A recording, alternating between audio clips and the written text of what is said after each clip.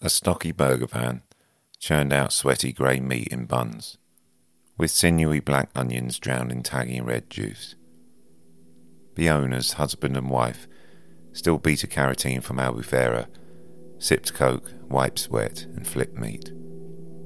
And then beside them were the mustachioed mates in oversized t-shirts at the ironically named Ironic Food Van, and they were serving 3 cactus tacos for 10 quid, with fresh horchata and some free information about the history of Mexican street food by the only people who have ever been to Mexico.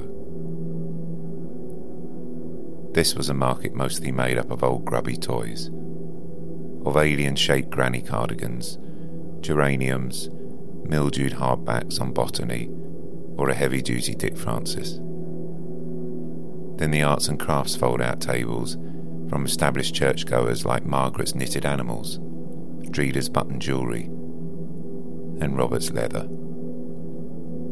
And then there was Caitlin. It was their first rodeo. The first time anyone other than Linda had seen any of her recent cross-stitches. She had obviously been one of the first there this morning to set up. Her fold-out table was tucked in the corner beside the books and the vinyl, and she worried people might bypass her and just head straight to the church hall toilets. She had 30 pieces with her today, and only displayed 15, each one on their own individual plate stand. On the front row was the labelled cross-section of a Snickers bar, then the one with 10 different types of herpes virus, the one of the Zoltar machine from Big, one of 2 cute hedgehogs giving each other silent treatment, and one of Nick Knowles having breakfast in bed.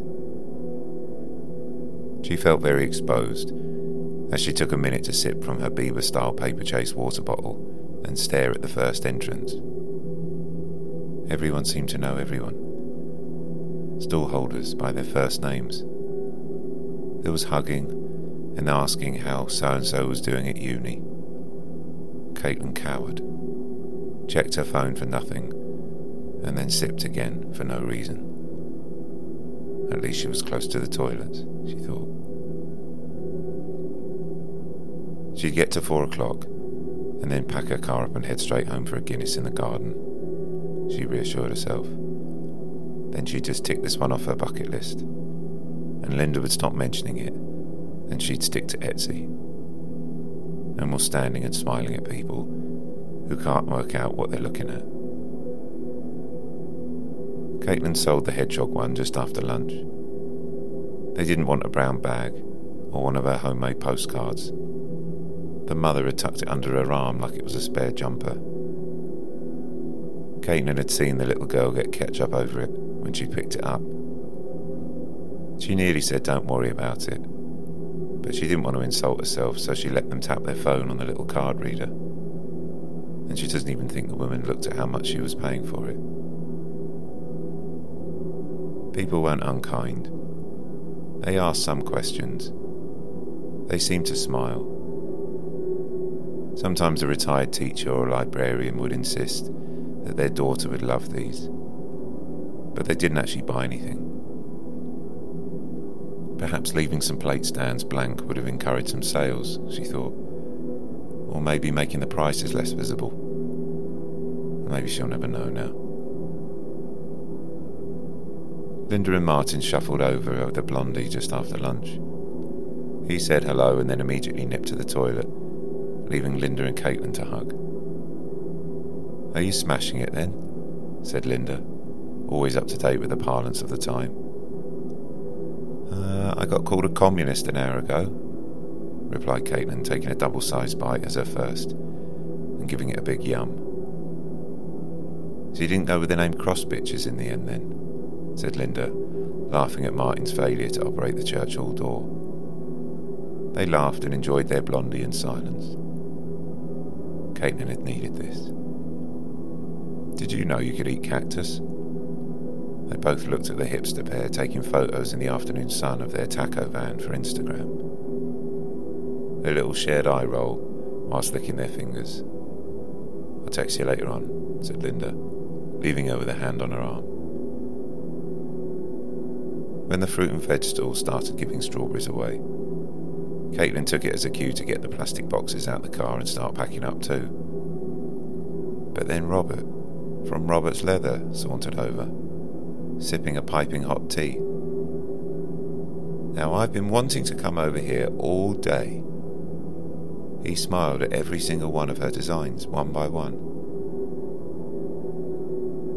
Well, how have you found it then? Caitlin took a minute to compose a decent response, sipped the dregs of her old water. Okay. Sometimes a bit tough on the back of the legs. Yes, he said. I have to say, you're in a completely different league with this work.